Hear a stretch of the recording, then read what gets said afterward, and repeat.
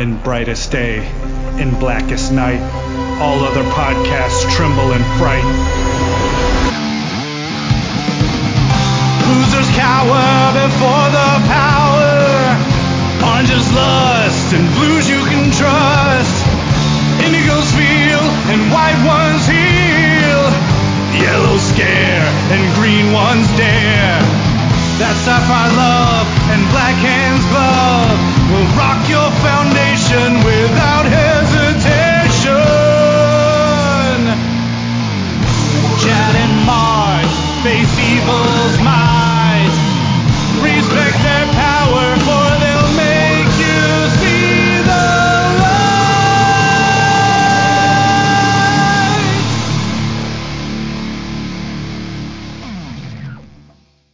Hi, everybody. I'm Chad Vogelman.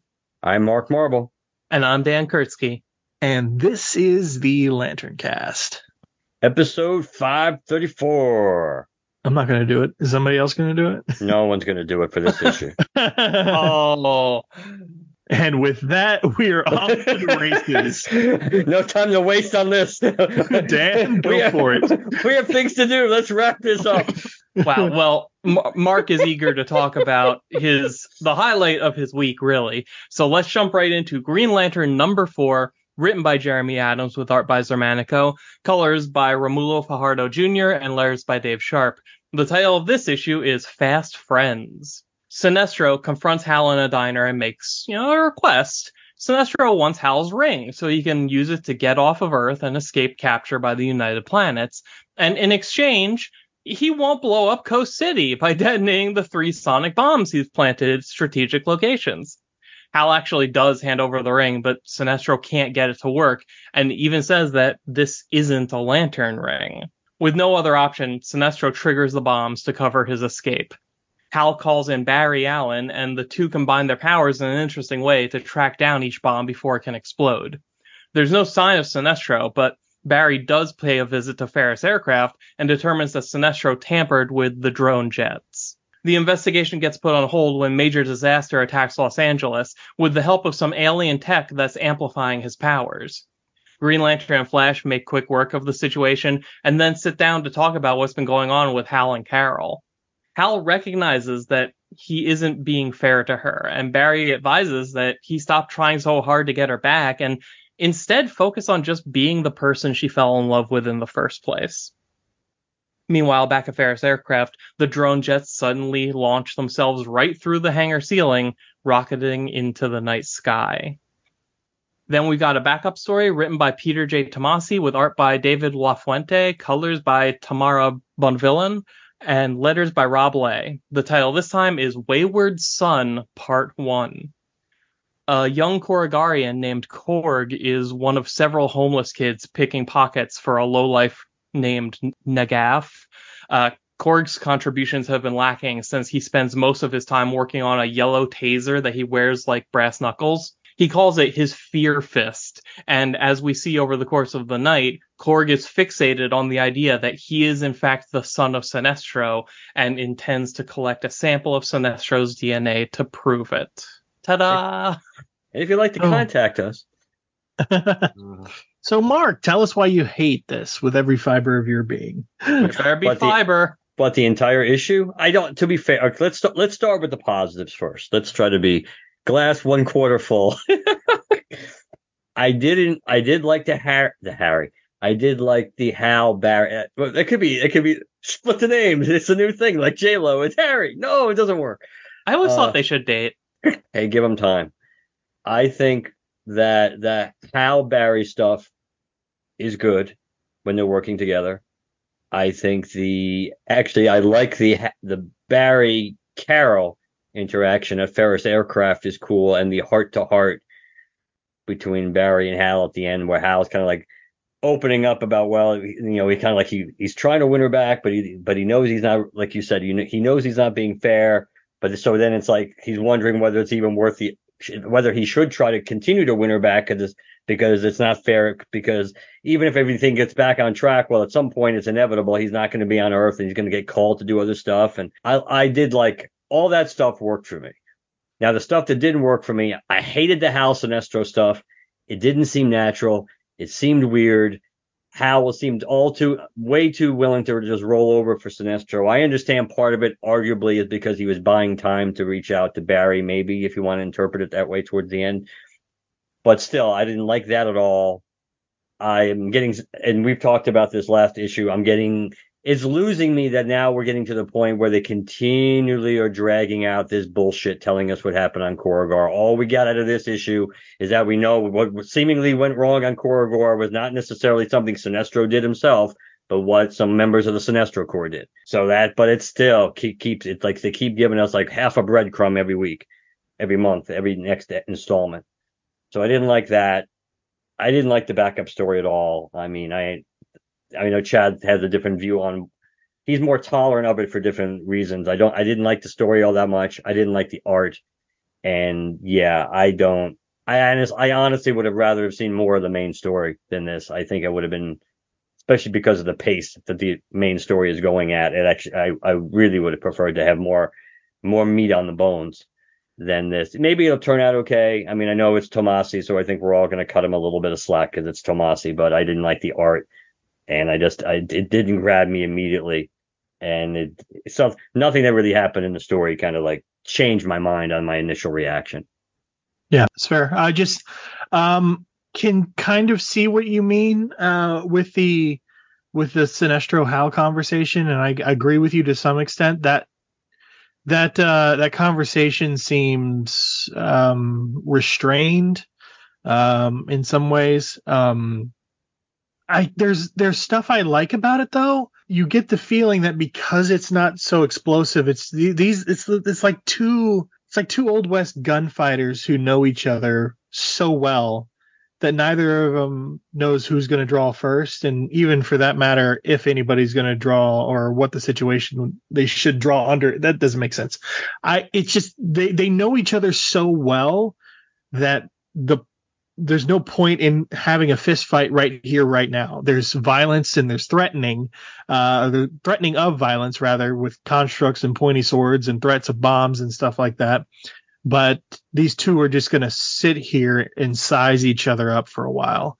The other thing I find interesting about this conversation that they have is that Sinestro is surprised and interested in this new ring for 0.2 seconds. And it's almost, and we can have a whole other conversation about this. I know that panel where he says pity is like, it looks like he's being sarcastic or, little mustache twisty, but I see pride on that face. And I don't know about you. I think he's like, I would expect nothing else of Jordan.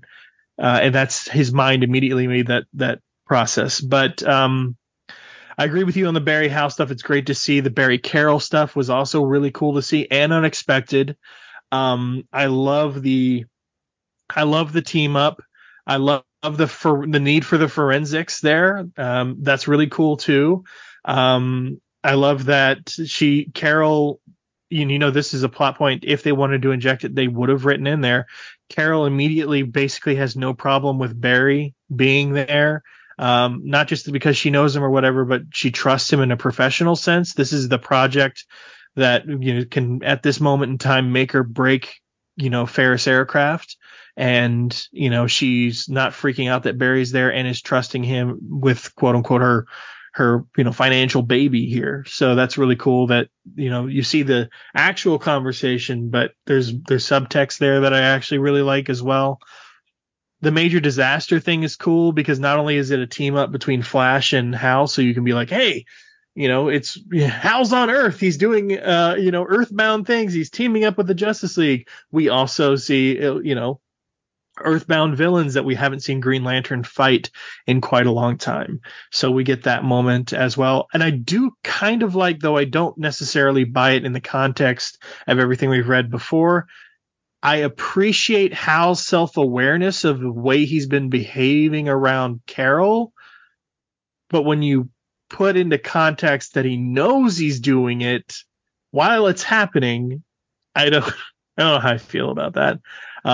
But I also really like the idea that Sinestro's plan very likely somehow included Major Disaster, and that whole thing was a distraction. So he got his way either way, which I thought was cool. And we can talk about the synths and stuff later. Well, I don't necessarily think the Major Disaster thing had anything to do with Sinestro.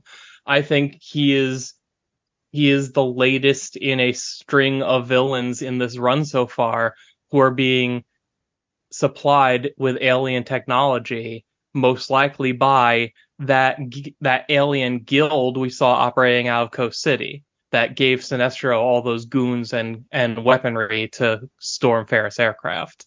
Yeah, I can see that. I can see that too. And I guess part of the other thing with the Sinestro thing that bothers me is just that it's like he's stuck on Earth, and I guess he wouldn't necessarily know that a Green Lantern ring wouldn't get him off of Earth, but yet on some level you would think, I don't know why he would necessarily think that it would if the sector is being radically cut off and you're not supposed to use, and no Green Lantern's really supposed to even be in the sector. That I don't know. I guess I can allow that. I can allow that lack of knowledge that he would think that, all I need is any old power ring will work, so I can fly back to, which of course still doesn't explain why he's on Earth. Well, just to briefly interject there, I don't think he knows the conditions of the lockdown. I think you're applying knowledge you have as a reader because that the Earth is under quarantine. I think all he knows is Earth is under quarantine. I think he knows as much as, actually slightly less than we do, because we know that Hal's ring won't work beyond an atmosphere. We know sort of from War Journal as well, we know sort of a little bit more than him in terms of exactly how monitored, exactly how quarantined, stuff like that Earth actually is. We're also assuming that the reason Hal can't leave the planet is because of something dealing with the quarantine. Like, we don't actually know why his ring failed and then turned back on. That is true. I mean, the thing that I find most interesting about Sinestro, well, other than the fact that he kind of sidesteps the question about, hey, what happened to your ring, is when he puts on Hal's ring and realizes right away that this isn't a lantern ring. And, I mean, he's right. It's Manhunter tech in the shape of a lantern ring. And I think that's going to end up being the source of a lot of the weird shit that's happening with Hal's powers. Because in issue 1, we saw he used the energy and material of a Manhunter suit to form this new ring. And ever since then, he's had abilities and limitations that don't make any sense to him. Yeah, that makes sense. Including, and this is something I didn't pick up on until later, the fact that it'll only work for him. Because I just sort of assumed that the reason he handed his ring over to Sinestro in the diner is because Sinestro couldn't use it. But then later on, when he's telling Carol and Barry about that encounter, she says, you didn't give him your ring, did you? Hal said, I tried, but it wouldn't work. And then you look back on the scene where he actually tried, and he has this moment of, there's a panel where he's just silent with his eyes closed and this stern expression on his face, and then he hands the ring over. So it's like, was he choosing to give the ring up in that moment? Or I don't know. At this point, that kind of moment could be saying kind of anything about where Hal's mind is at with all of that. He's basically been going through a midlife crisis since issue 1, and it's kind of fascinating to see the ups and downs of this roller coaster. Something that I found really interesting is how Sinestro threatens to blow up Coast City to get what he wants, and then when Hal comments on how you're coming in here and you're threatening to blow up the city, Sinestro gets legitimately upset at the insinuation that he wants to destroy the city. He just wants to. He's kind of backed into a corner. He doesn't have his ring for some reason. He's cut off from everything. He's apparently on the run from the United Planets, and he just wants to get what he wants so he can go home. and he's got no clout or leverage or favors he can call in anymore. And this kind of petty extortion is what he's left with, and it infuriates him. It is an interesting view on where Sinestro is, because once again we even get a reference point again in this issue about the Legion of Doom. About, hey, the Legion of Doom can't help you get off this planet, and they're like, let's not talk about the Legion. It's like they just had a fire sale, everything went. I don't know. So I think, but it's still, I just don't see this really as my Sinestro so much. So, and there's so much, but we're kind of drifting a little bit into, and I hate to say this, but we're walking that fine line where we might be Jeffrey Thorning this a bit too much, but we're kicking the can down the road too much to give you some meat in this story. It may start really rubbing people the wrong way if we don't start getting some serious payoff. And I don't know if, just a little it's not a throwaway line because it's important, but in the course of what happens in the story, it is a throwaway line because it has nothing to do with what's happening in this issue. But the idea of getting just a little teeny nut, it's like a 1,000 piece jigsaw puzzle, and they just throw us piece number 25, and they just keep giving us two, or maybe if we're lucky we get 2 or 3 pieces every episode, every issue, excuse me, and we have to try to figure out what the puzzle actually is, what it's gonna make when all is said and done. I think the real problem here is that there's basically 3 tiers of things going on at once. There is the state of Hal's life on Earth. There is the whatever happened out in space before Hal came back to Earth, and there is whatever is the overarching storyline of this run going to be. And the choice has been made to focus primarily on Hal's life on Earth first and drop breadcrumbs of the other 2 until we get to a point of, if not resolution, just like a new level of Hal's life on Earth. And I mean, honestly, I love that we're getting to focus on his Earth life, because that's something that has been sorely missing from Green Lantern for so many years I can't even remember. But it is frustrating that they keep dancing around the information that is on the tip of everybody's tongues. Like last issue, I was convinced that this time we would get some hard answers, if not about everything, then about some things, just because when it comes to what happened on Corrigar, Hal and Sinestro probably know everything about it. And I mean, to a degree, I can understand, they wouldn't, in a natural conversation, they wouldn't do exposition at each other about something that they were both in the room for originally, but you would expect more details to come out, even if it's just in an emotional outburst from Hal, since he's clearly so pissed off. But yeah. Well, I think they did give us something.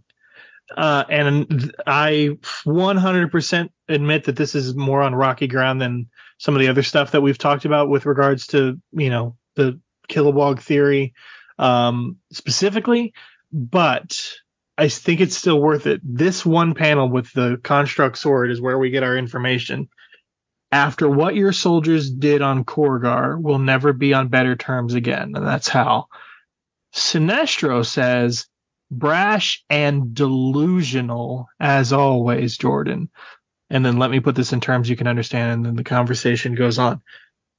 Sinestro and Hal's relationship is not usually such that Sinestro is your atypical villain who would look, he's a villain, he's going to do whatever he can to accomplish his goal. That's the comic book logic. But when I apply the relationship I believe these two have, beyond just your typical superhero supervillain, Sinestro lying to Hal so boldly, and sitting there and smiling and smirking in Hal's face after what we think he did or is responsible, and specifically calling Hal delusional, that gives me pause, because it gives me a side I didn't think about. Okay, Kilowog, in our theory, Kilowog is dead, and Sinestro or somebody connected to Sinestro is the one who did it or is responsible somehow for the death. So what if that is the reveal, but Hal's wrong and Sinestro didn't do it, Hal did it, or somebody else? The idea of that story being correct from Hal's perspective is not something I was considering when bubbling up the idea from a few hints here and there. Well, I think it could just simply be, again, first of all, Sinestro and Hal don't exactly see the world from the same point of view to begin with. So this doesn't mean that the actual physical events did not happen, but from Sinestro's perspective, that it's not his fault or the Sinestro Corps' fault that whatever happened. He could be simply shifting the blame, saying the Green Lantern Corps is involved. They're the ones who caused this, or maybe even Kilowog himself did something that he shouldn't have done, and basically he's the one who tipped the domino over, and that's the reason why things played out. It's not necessarily that. It could be, but I certainly didn't take it where especially if we assume, which we are supposed to believe, I think based on everything we've gotten so far, that Hal was actually on Korrigar himself. It's not that somehow Hal walked in at the last minute and missed everything else that came before. It's just that there could be an element of not having, quote unquote, all the facts from Sinestro's perspective, but it could just be interpreting the facts differently. And Sinestro is just simply saying, well, if you stayed off of Korrigar to begin with, this never would have happened. Or if you just didn't do this, then this never would have happened. So I think it could just be as simple as that, too. And I'll let you talk here in a sec, Dan, but I just feel like maybe I'm ascribing more purpose to the choice of words and to the certain things that we see from Xermanico and in Xermanico's art and expressions that he chooses to put on people.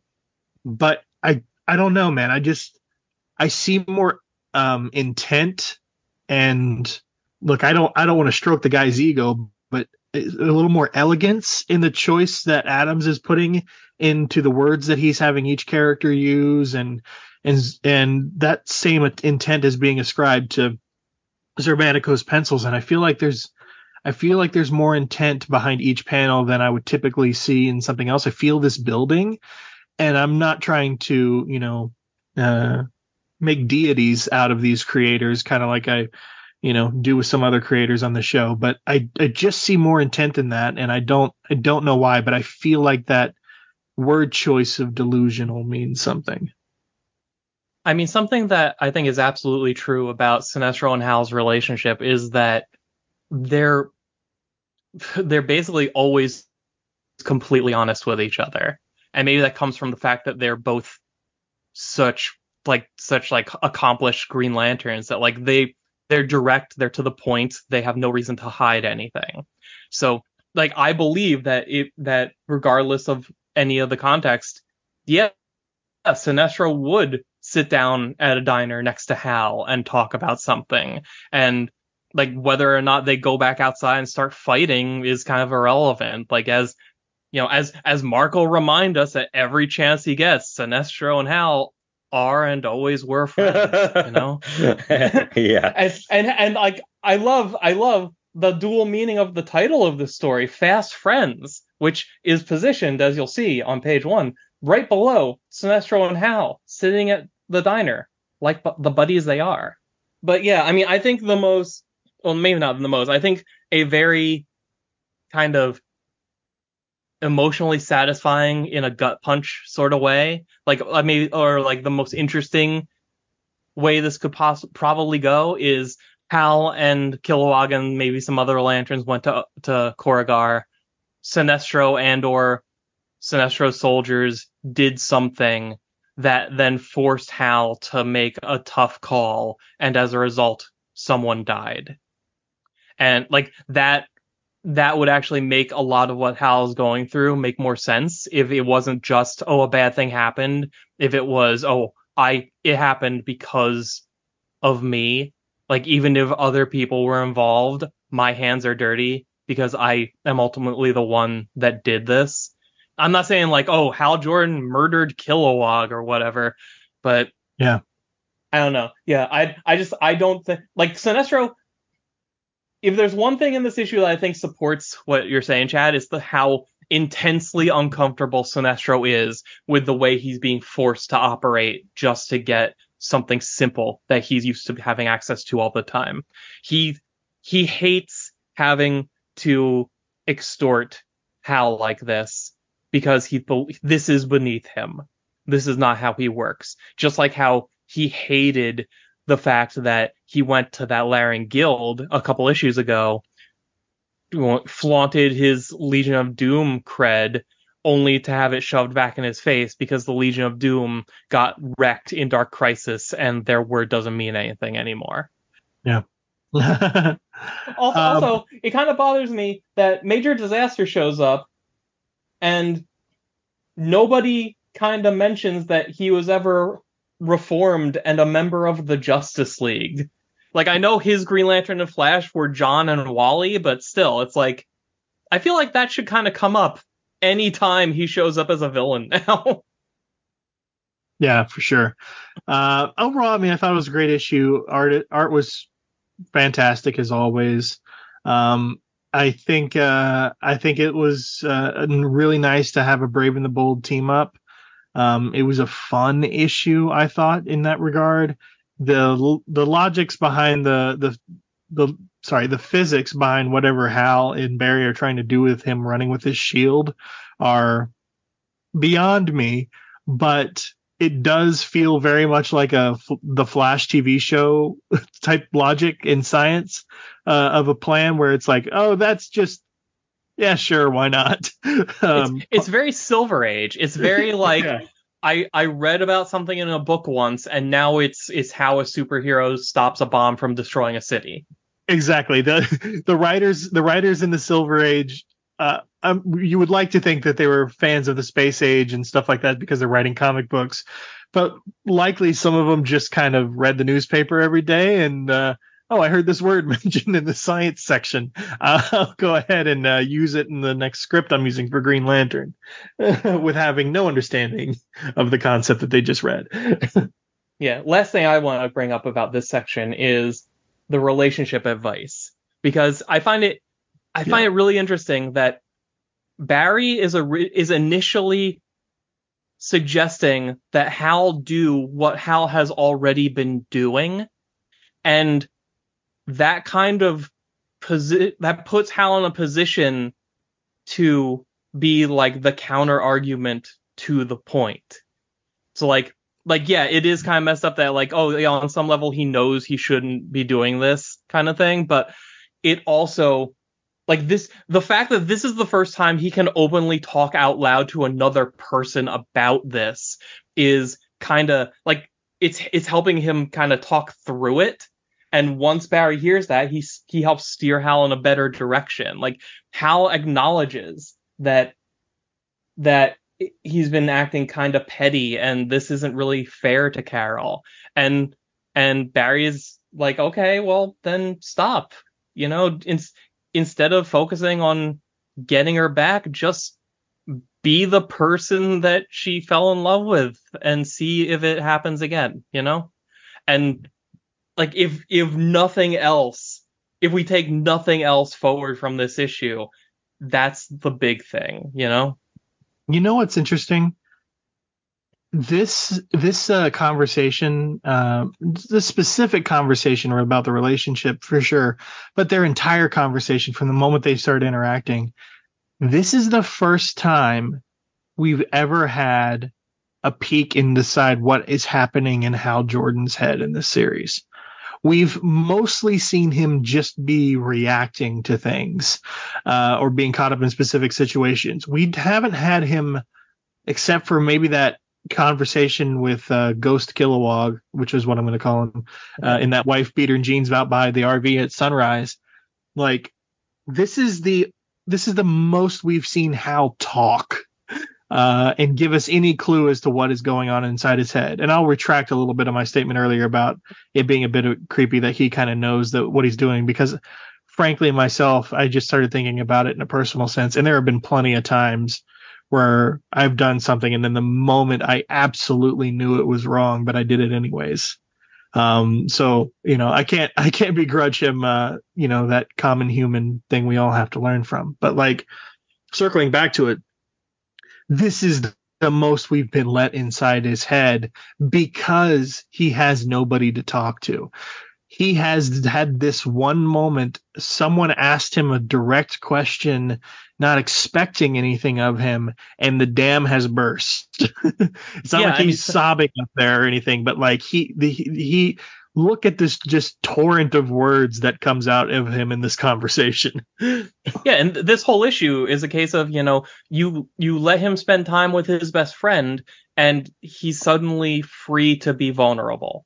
Like, even you can even see some of that in the bomb defusal whole deal, when Hal openly admits that he is struggling to keep up, and I honestly think that might say more about the kind of screwy limitations of his ring than it does about him. I thought that too. I thought at the very least it was his lack of confidence in what the ring could do and versus what it couldn't do. Yeah, but I mean, I think this is going to matter in a big way in the future. Just the fact that, hey, what is that ring actually made of, and what is it even supposed to be able to do versus what is Hal forcing it to do through sheer force of will.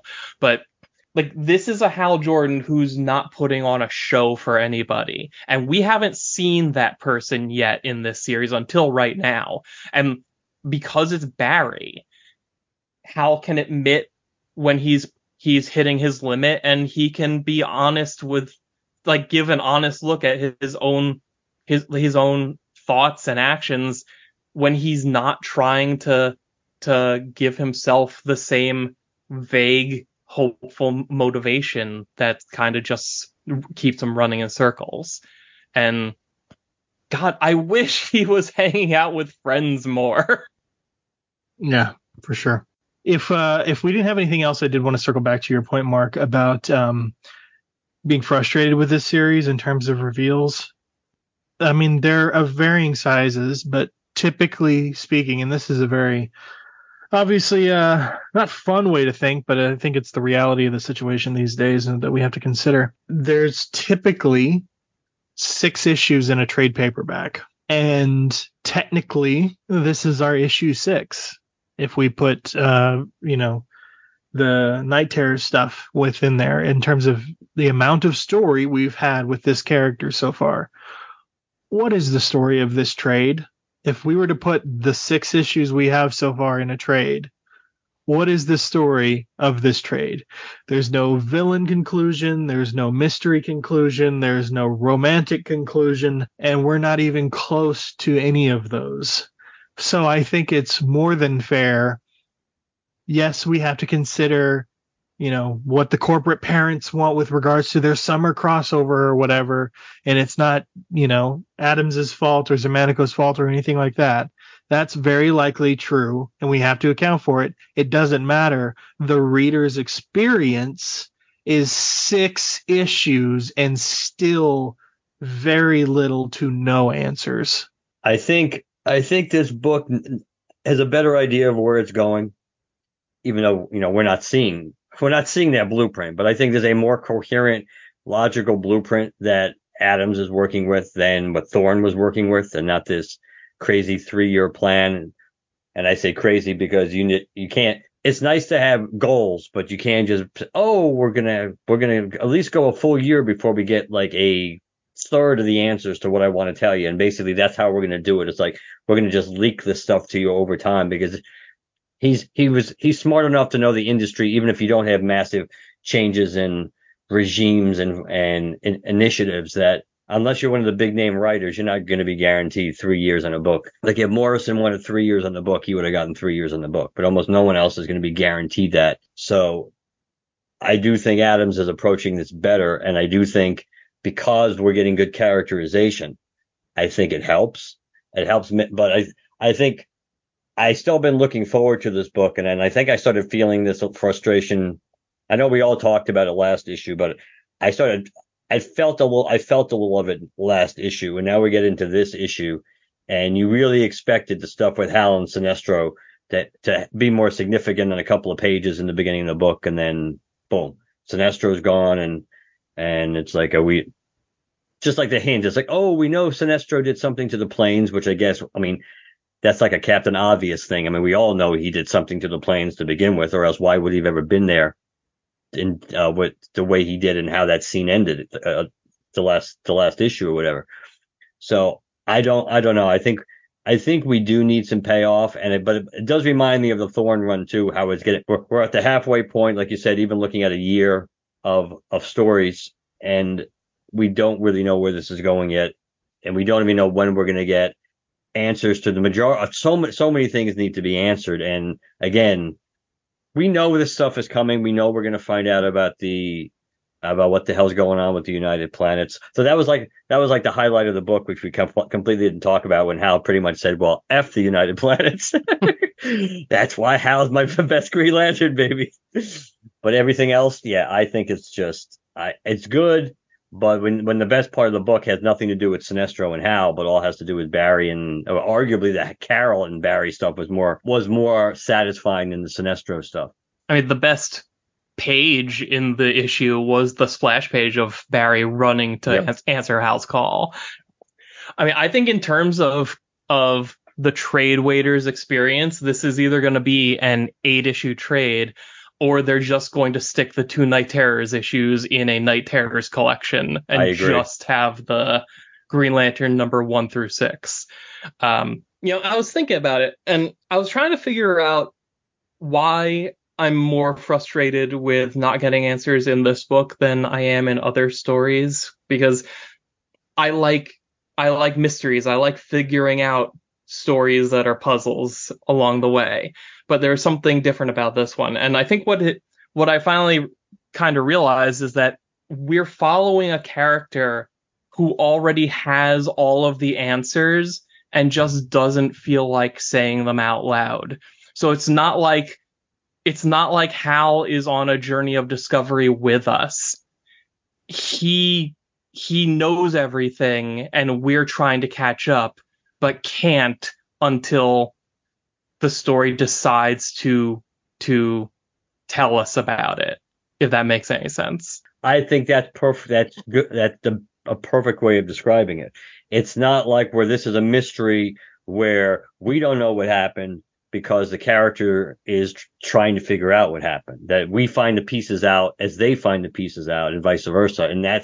And our only knowledge base about even what we're looking for is based on the prism of what they're finding or how they started on this journey.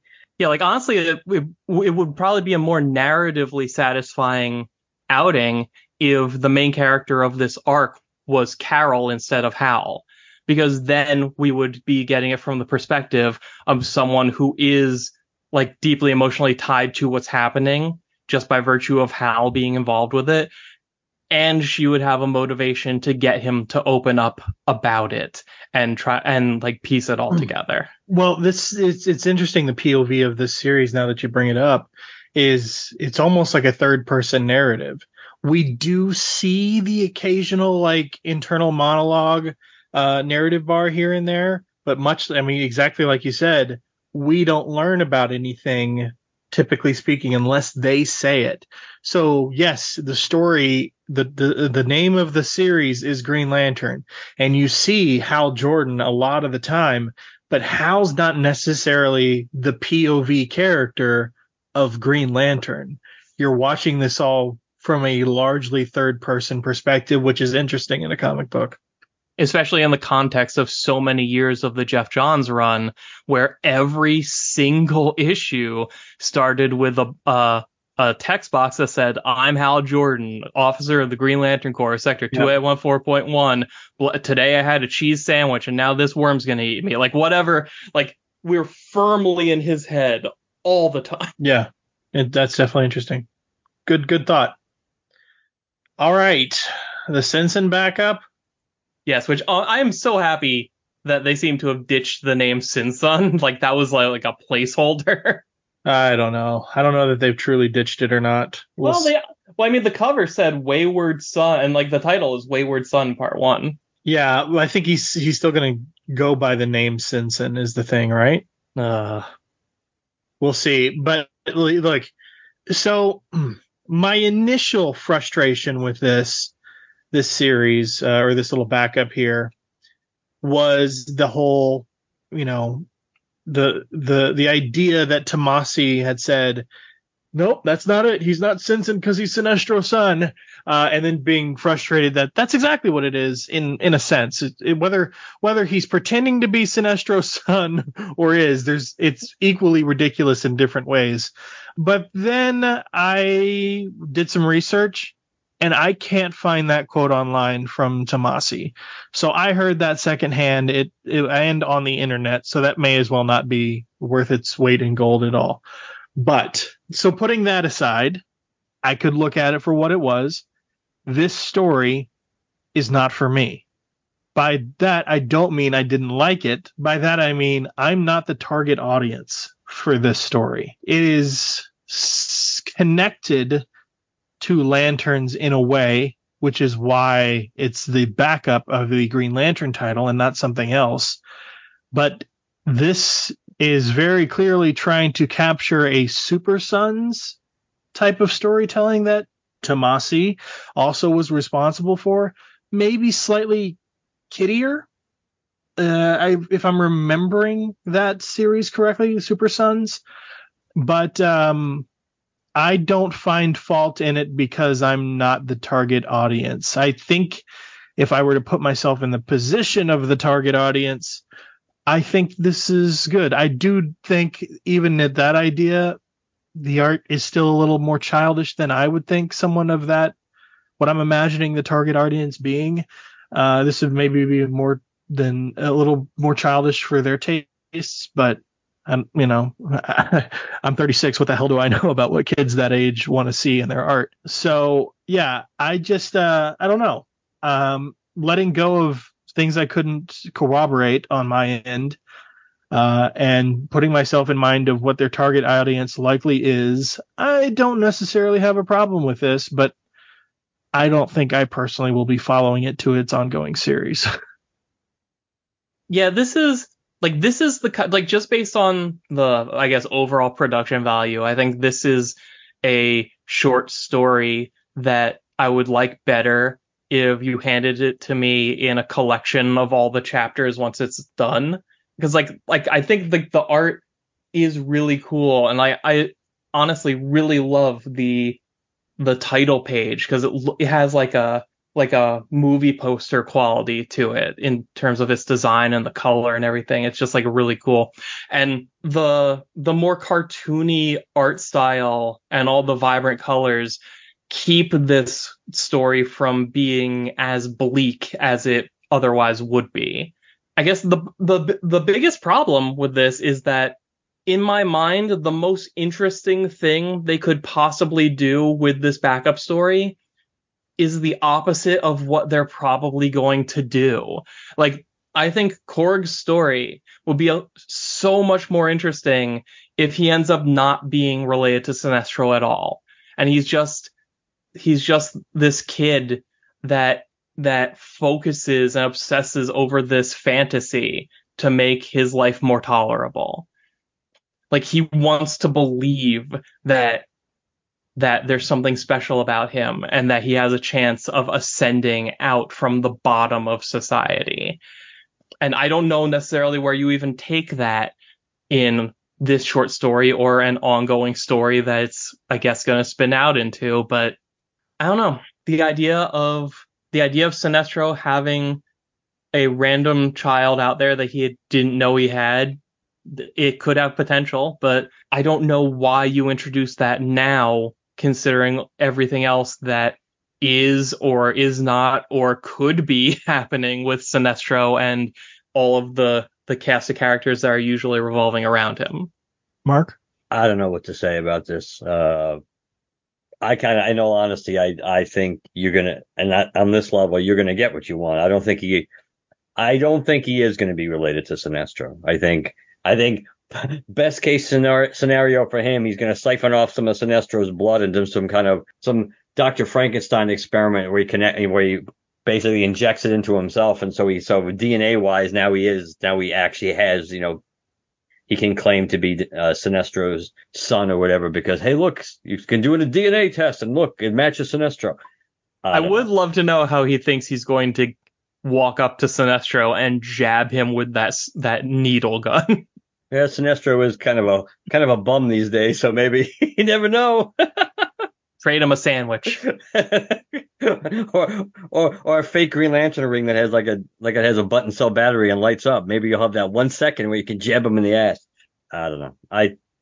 Maybe the second part of the story will be more interesting to me, but this unfortunately is following the Night Terror Sinestro story, which sucked, but looks like War and Peace compared to this one. So I don't know. Do we know how many parts this backup's supposed to be? Too many. I don't know. I really don't know. It depends on, I think, the release date for Sinister Sons, because they've already solicited it at this point, haven't they? At least I don't think 1. so. I didn't notice. Maybe they did. Yeah. Also, that title is plural, so I wonder who this kid's gonna be linking up with. Yeah, I don't know. Yeah, I think it's supposed to. Yeah, Sinister Sons. I think. Well, I know they've talked about it. They're not allowed to talk about things usually until the first issue is solicited, right? I don't know. I mean, they probably had leeway since this is technically the start of it. Okay. Then I wouldn't be surprised if it was like a War Journal thing, 3 and out. Yeah, maybe. Yeah. Hey, who knows? It could get good. It kind of. It's been a long time since I've read it, and I only read it once. It kind of gives me Larfleeze feelings, the Larfleeze backup. Slightly, I mean, just a different tone, maybe different audience by a couple of years, but it did sort of feel like those Larfleeze backups before Larfleeze went into its own series, because the tone did change slightly once it became its own series. Were the backups, because the series was not afraid to be a little goofy. I don't remember the backups were also had that kind of like that funny tone to them. Yeah, for sure. But yeah, no, the backups, those were in Threshold, right? The Threshold backups. Well, yeah, I think that might be right. Yeah, you guys should really cover Threshold. No, we did cover Threshold. That was practice. Cover it for real. No, I actually really like that episode because of the whole Halloween intro and everything else we did there. Because I remember finding the old clip of us like teasing that it could be a Halloween episode or something, and like putting spooky music over that. I really like how we did that episode. I thought that was fun. That could be your Halloween tradition. Cover Threshold every year. Then the trick is on us. So that's never fun. Yeah, but that's a treat for me. We can do a commentary track. Oh God! Imagine Threshold, the direct-to-DVD animated feature. God, I want it so much now. Oh God! All right. Anything else we want to say about Green Lantern #4 tonight? I hope Hal hangs out with more of his friends soon. Yeah, Barry's supposed to be in the next issue too, isn't he? Oh, I don't know. I think he is. Then there's also that whole Red Lantern thing.